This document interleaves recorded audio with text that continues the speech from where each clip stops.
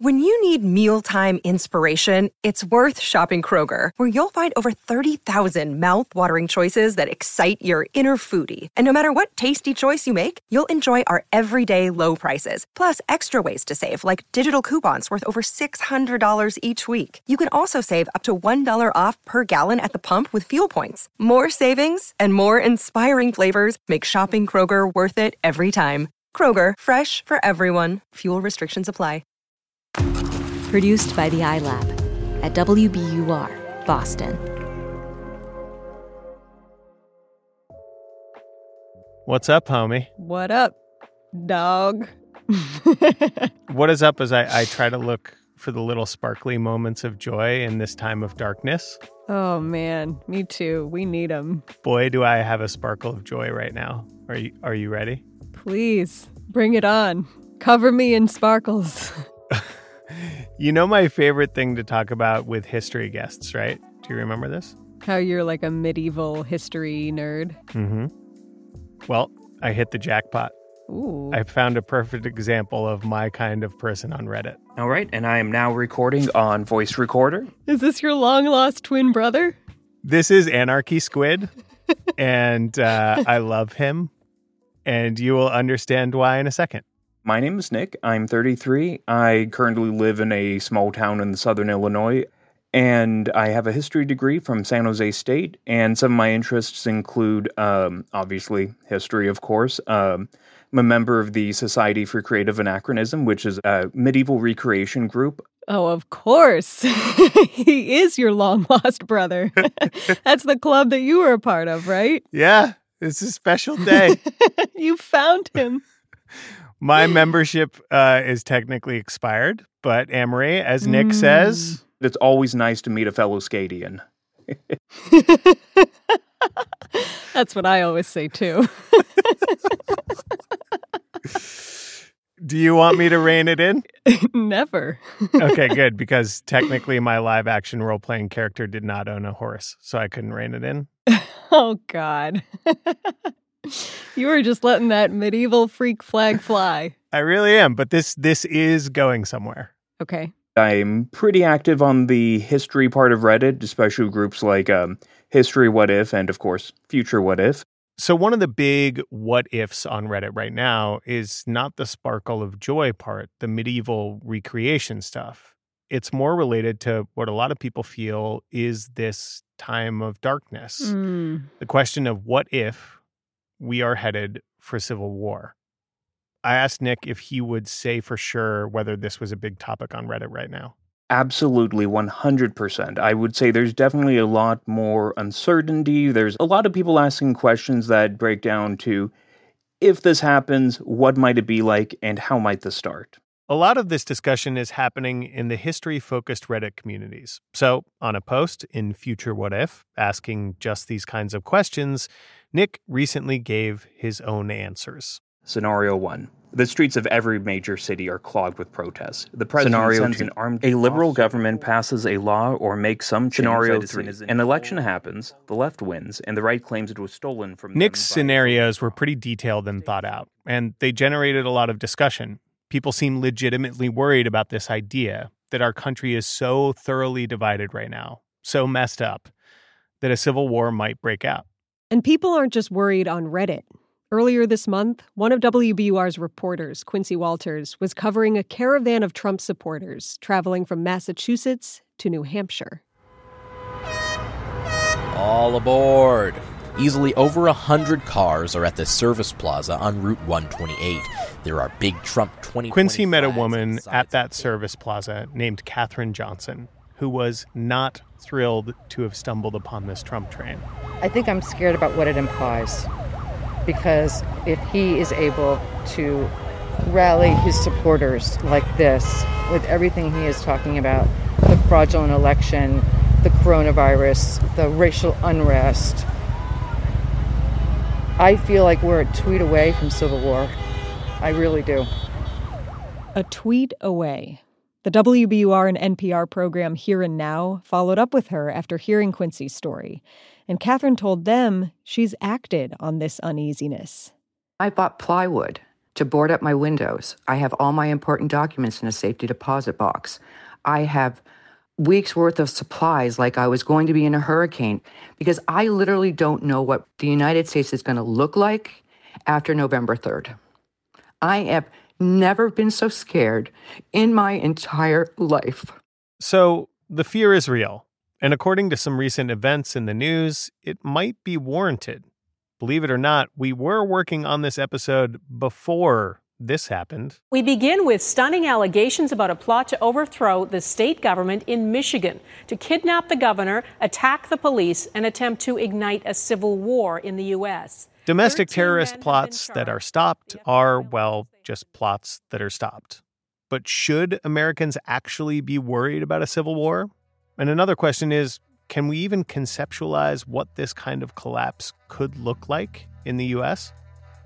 If you're trying to carry on while people around you die, your society is not collapsing. It's already fallen down. I'm Ben Brock Johnson. I'm Amory Sievertson. And you're listening to Endless Dread.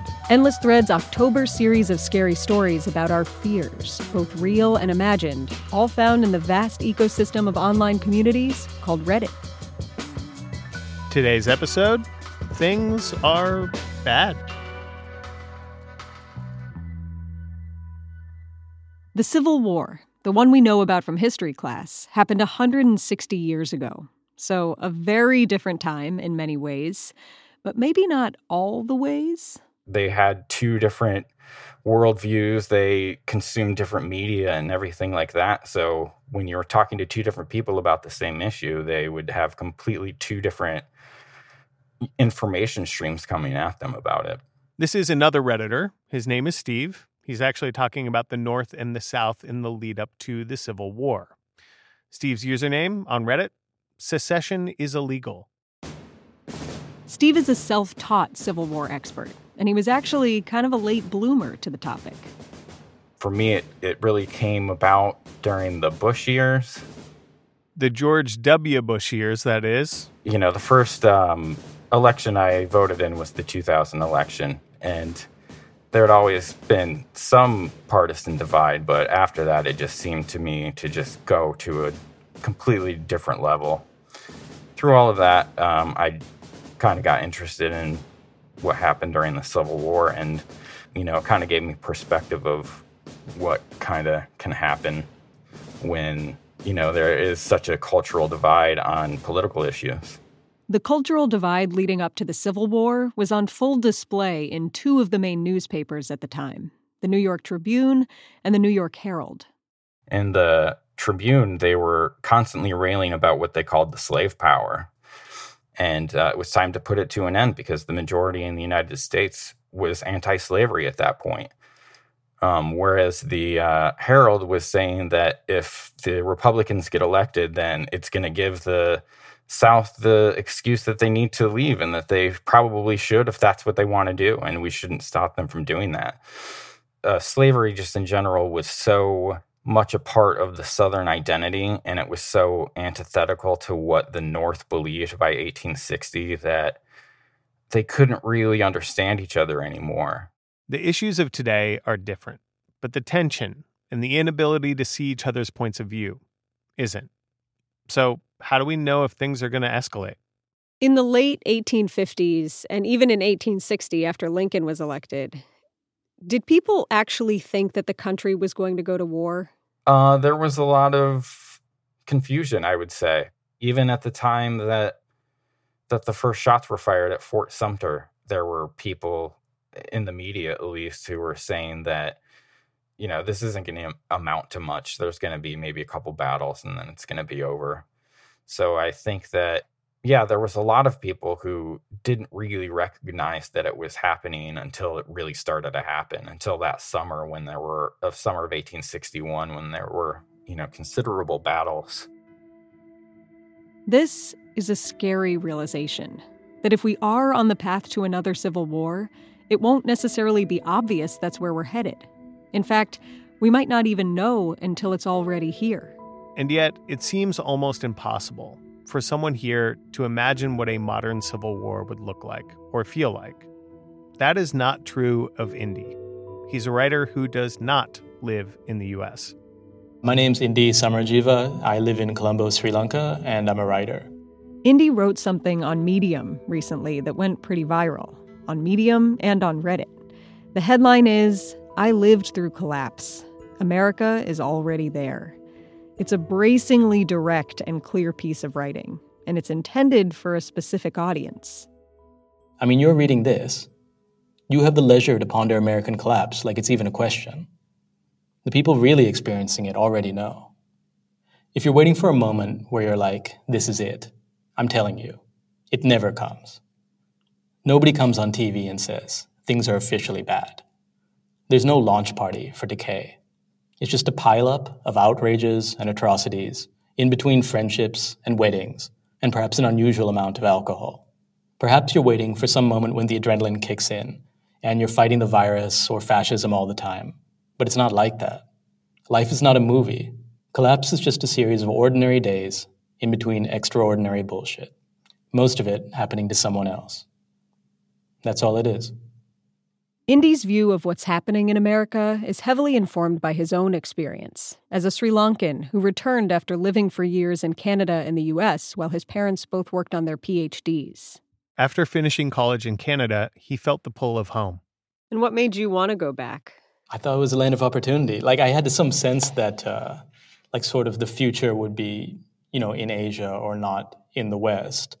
And there was a ceasefire at the time, so I thought that would hold. But obviously it didn't. And then I was just in the middle of war for 10 years, which was not kind of what I planned on. But the thing is, once you come here, ever since I came here, I could never afford a plane ticket out again. You sort of end up here. Indy's been in Sri Lanka ever since. I lived through the end of a civil war. I moved back to Sri Lanka in my 20s, just as the ceasefire fell apart.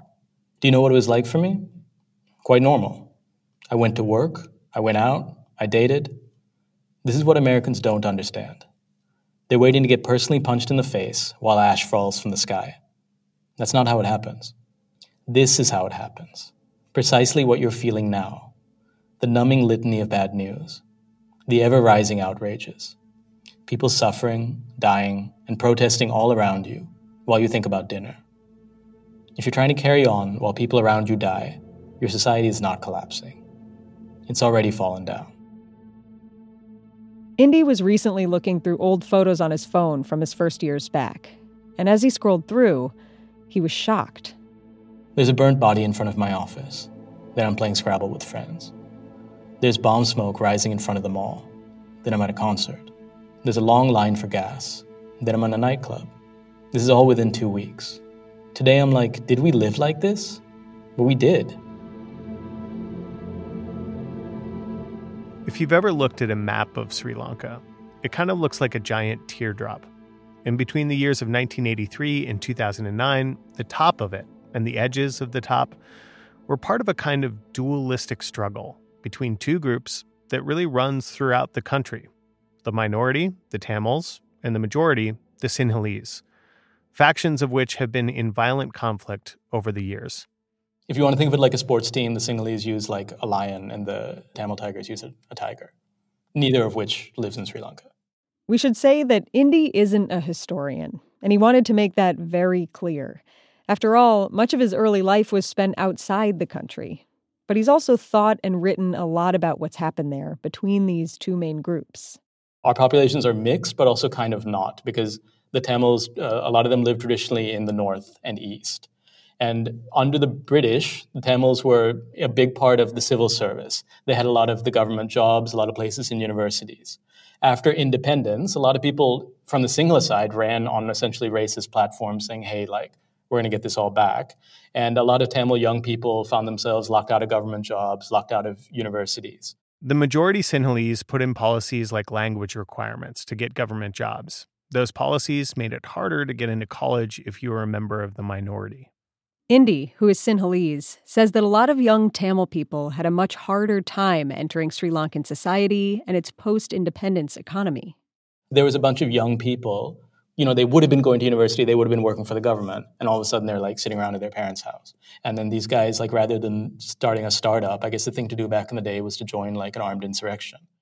Eventually, in the summer of 1983, the Liberation Tigers of Tamil Eelam, a militant Tamil group, attacks and kills a group of soldiers from the Sinhalese army. And in the city of Colombo, a number of Sinhalese people have a huge reaction. And that triggered these horrific riots, which I was 1 year old at the time. But my wife's mother remembers this because they were driving home from the airport and Colombo was just burning. And, there were people being burnt and killed in the street. And my wife's family was Tamil, so they barely got home. I think where we live, a young man was burned to death just down the road. This violence would lead to a quarter century of civil war in the South Asian country. So my whole life, there was just a lot of war. I think Americans experienced maybe essentially one terrorist attack, one major one, but we had stuff every month and they were pretty epic. So the suicide vest, the whole process going up to it, that was invented in Sri Lanka. That's, I guess, our greatest export, which we don't get enough credit for. Indy's being flip here, but he says that's what happened to a lot of people in his parents' generation on both sides. People who might have become entrepreneurs, inventors, executives. They applied their natural skills to the conflict instead. War permeated the culture in the country even as people tried to continue with daily life. It's weird because, you just get used to it. I think it's if you break this is an analogy which I'm not using to elide the human parts of it, but when you break your iPhone and then you're still using it, even if it's scratching your face and you can barely see. And sometimes your country gets like that, right? It's just cracked. The whole screen is cracked, but you can still sort of make a phone call on it. So you just keep going. How do you think what happened in Sri Lanka during the civil war there is comparable to what's happening in the U.S. right now? I would say the one common thing is just death. So whether you die, by getting hit by a bus or in a terrorist bomb or, through COVID-19, death is what I think unites us all. So America's not obviously going through a civil war right now, but you've lost more people than we lost in 30 years of war. And that's some level of trauma that I don't feel you're, as a country, facing really. Not that we ever super faced it either. So I think that's what's in common. The causes are very different. But I feel the human experience can be very much the same. It's a feeling of waking up feeling things are wrong and feeling they're never going to get better. I never thought the war would end. I just always thought it would be like that. So I think that feeling is common. And I think what Americans are feeling are honestly what the rest of the world has been feeling for a long time. You guys just had a really good run of luck where you were bombing the hell out of everybody else and just sitting at home watching Netflix. So welcome to the rest of the world. Indy really wants us to avoid operating this way, ignoring something that's cracked and breaking, but still kind of working for some of us. What's happening politically in this country and our response to the pandemic are together making him worried that all this bad news is going to make us complacent. 1,000 families are grieving tonight. 1,000 more join them every day. The pain doesn't go away. It just becomes a furniture of bones in 1,000 homes. But that's exactly how collapse feels. This is how I felt. This is how millions of people have felt, including many immigrants in your midst. We're trying to tell you, as loud as we can, you can get out of it, but you have to understand where you are to even turn around. This, I fear, is one of the many things Americans do not understand. You tell yourself American collapse is impossible. Meanwhile, look around. If this isn't collapse, then the word has no meaning. More in a minute.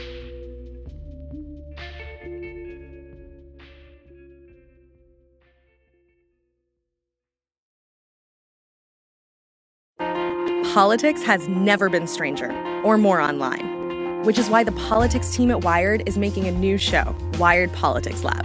It's all about how to navigate the endless stream of news and information and what to look out for. Each week on the show, we'll dig into far-right platforms, AI chatbots, influencer campaigns, and so much more. Wired Politics Lab launches Thursday, April 11th. Follow the show wherever you get your podcasts. The civil war in Sri Lanka ended in 2009 officially, with militant Tamil groups like the LTTE admitting defeat.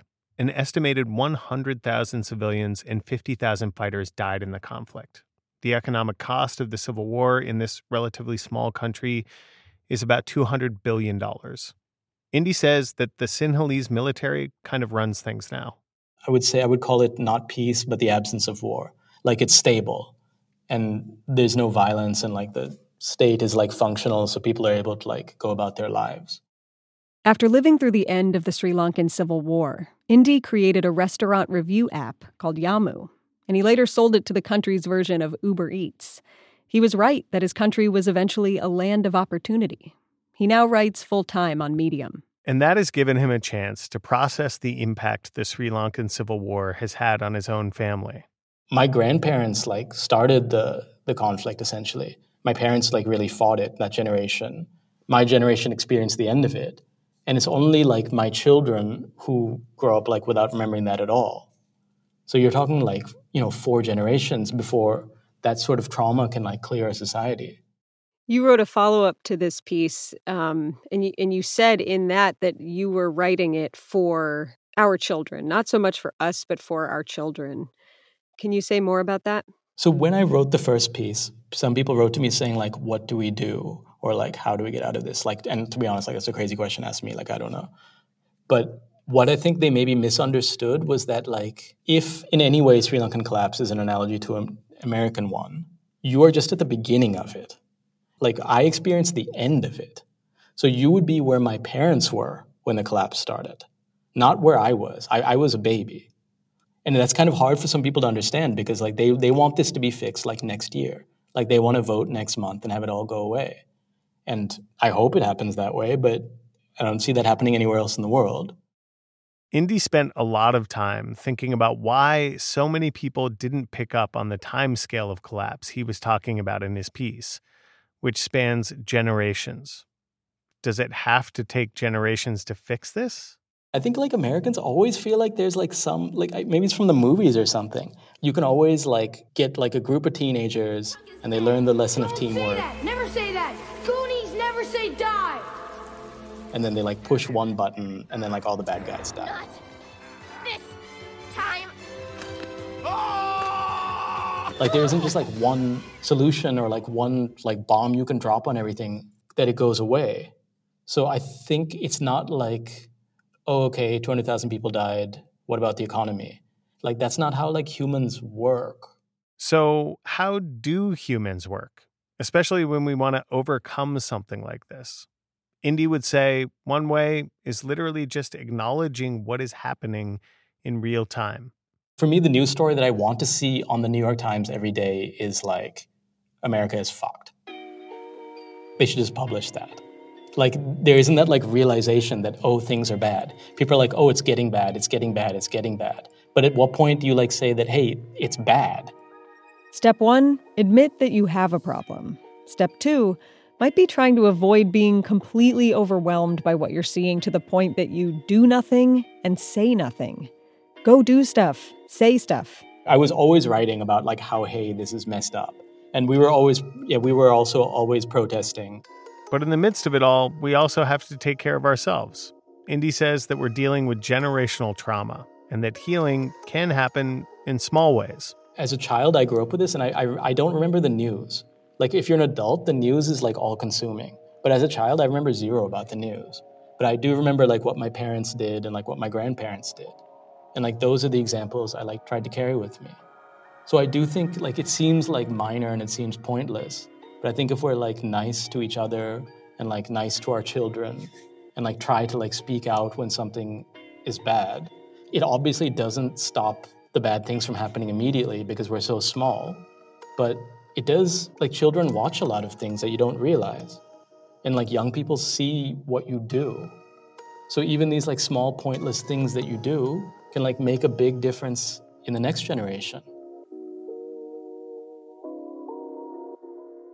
This is something our history student and Redditor Nick has been thinking about a lot recently. The ongoing debate about whether politics drives larger cultural change or if it's the other way around. This debate is heated, and it's used on all sides to make pretty different arguments. But Nick falls in one particular camp, and he's got 2 points to make. One point connects to Indy's notion that we can raise our children to build a better society. Because politics is downwind of culture. Anything that happens in politics is affected and plays in the larger battleground of what is happening in culture at large. And by and large, the values of progressivism are prevalent among the youth, among Gen Z, which is the most liberal generation in American history, according to some studies. And the culture is changing, and nothing that happens politically will really change that. And the second thing is that, as I said, the age of large state-on-state battles aren't really what's being fought anymore. Instead, what you see happening are fights over political franchise, about who has the ability to vote, who doesn't, and what power voting gives people. Nick says that if some form of civil war does happen in the U.S., it won't be a big, drawn-out army versus army war. It'll be on a smaller scale and involve access to voting. Quite honestly, big revolutions are bad for business, they're bad for people, they're bad for everyone involved. But what I could see happening is something more like the Irish Troubles or the Italian Years of Lead, where you saw terrorist action on both sides, from left and right. I think that you could see elections, especially becoming flashpoints where violence ramps up before and after each election as each side tries to seize the power of the presidency and of Congress, and are willing to use extra legal means to do this if need be. Doesn't that freak you out? Yes. And to put a personal touch on all of this, my wife is an immigrant from Mexico, so I worry that if tensions get too high, that it will be people who are different, who are minority groups, who will be hit hardest by whatever violence or disaster or change happens because they stick out. This, of course, matches Indy's family story and his experience in Sri Lanka. The further apart different groups were in identity, the more violence ensued. Maybe that's an obvious statement, that strife comes from a number of stresses that bring differences in identity into sharper relief. And for Indy, a different kind of way of thinking about identity is part of what leads to ending the strife. So I'm Sinhalese, but for me, that's actually like a very small part of my identity. I speak English, and then I've lived abroad. And so like my wife is very similar to me in that sense, even though we're a different like racial background. But in terms of like our experiences and how we see the world and so on, we're actually quite similar. Does Indy think of himself as Sri Lankan and American, and Sinhalese? Something else? So, I mean, if you want a personal answer, I'm Buddhist, and I don't believe that I have a self at all. One of the core teachings of the Buddhas is no self. Yeah, I think the self is like a tool, and like I feel like citizenships are a tool and countries are a tool, and you can use them when they're beneficial, and when they're not beneficial, you need to put them down. For me, I don't think the country you're from should be any more important than like a sports team. But that's how I think about it. I don't really believe that I have a self. And in so much as I do, identifying with a particular country or a particular piece of land, to me, is about as important as a sports team. Maybe it's a good post for the subreddit, Future What If. What if we thought about identity differently? Would it help us avoid violence? It would be a pretty big shift. Then again, we're all human, right? We all have the same basic needs. And until we can come together, which we should be able to do, we'll keep on keeping on. I mean, look, most of human history is like this. Like, we just work around the rubble. Yeah, it's like that everywhere. People keep living. Like, it's not like you still get hungry like 3 times a day, you know? Like, you still fall in love. Like, you still, like, want to have a drink. Like, people still like clothes. They still like music. Like, that stuff never stops. It's not like you're at war, or it's not like you're in the middle of the collapse yourself. It's like 2 galaxies colliding. Like, it's mostly empty space. And then there's some like crazy fireworks somewhere, but you're probably just looking at it. The people who are worried that America might be facing another civil war don't really imagine this scenario, where things are bad all around you, but you might not feel the impact of that badness. They imagine something a lot more immediate and visceral and total. Civil war. But from Indy's perspective, whether it's civil war or collapse or unrest or something else, what matters is that it is already happening. And it's happening at different timescales, immediate and long term. And if you can see that it's happening now and it's going to take a long time to fix it, you can start to do something about it.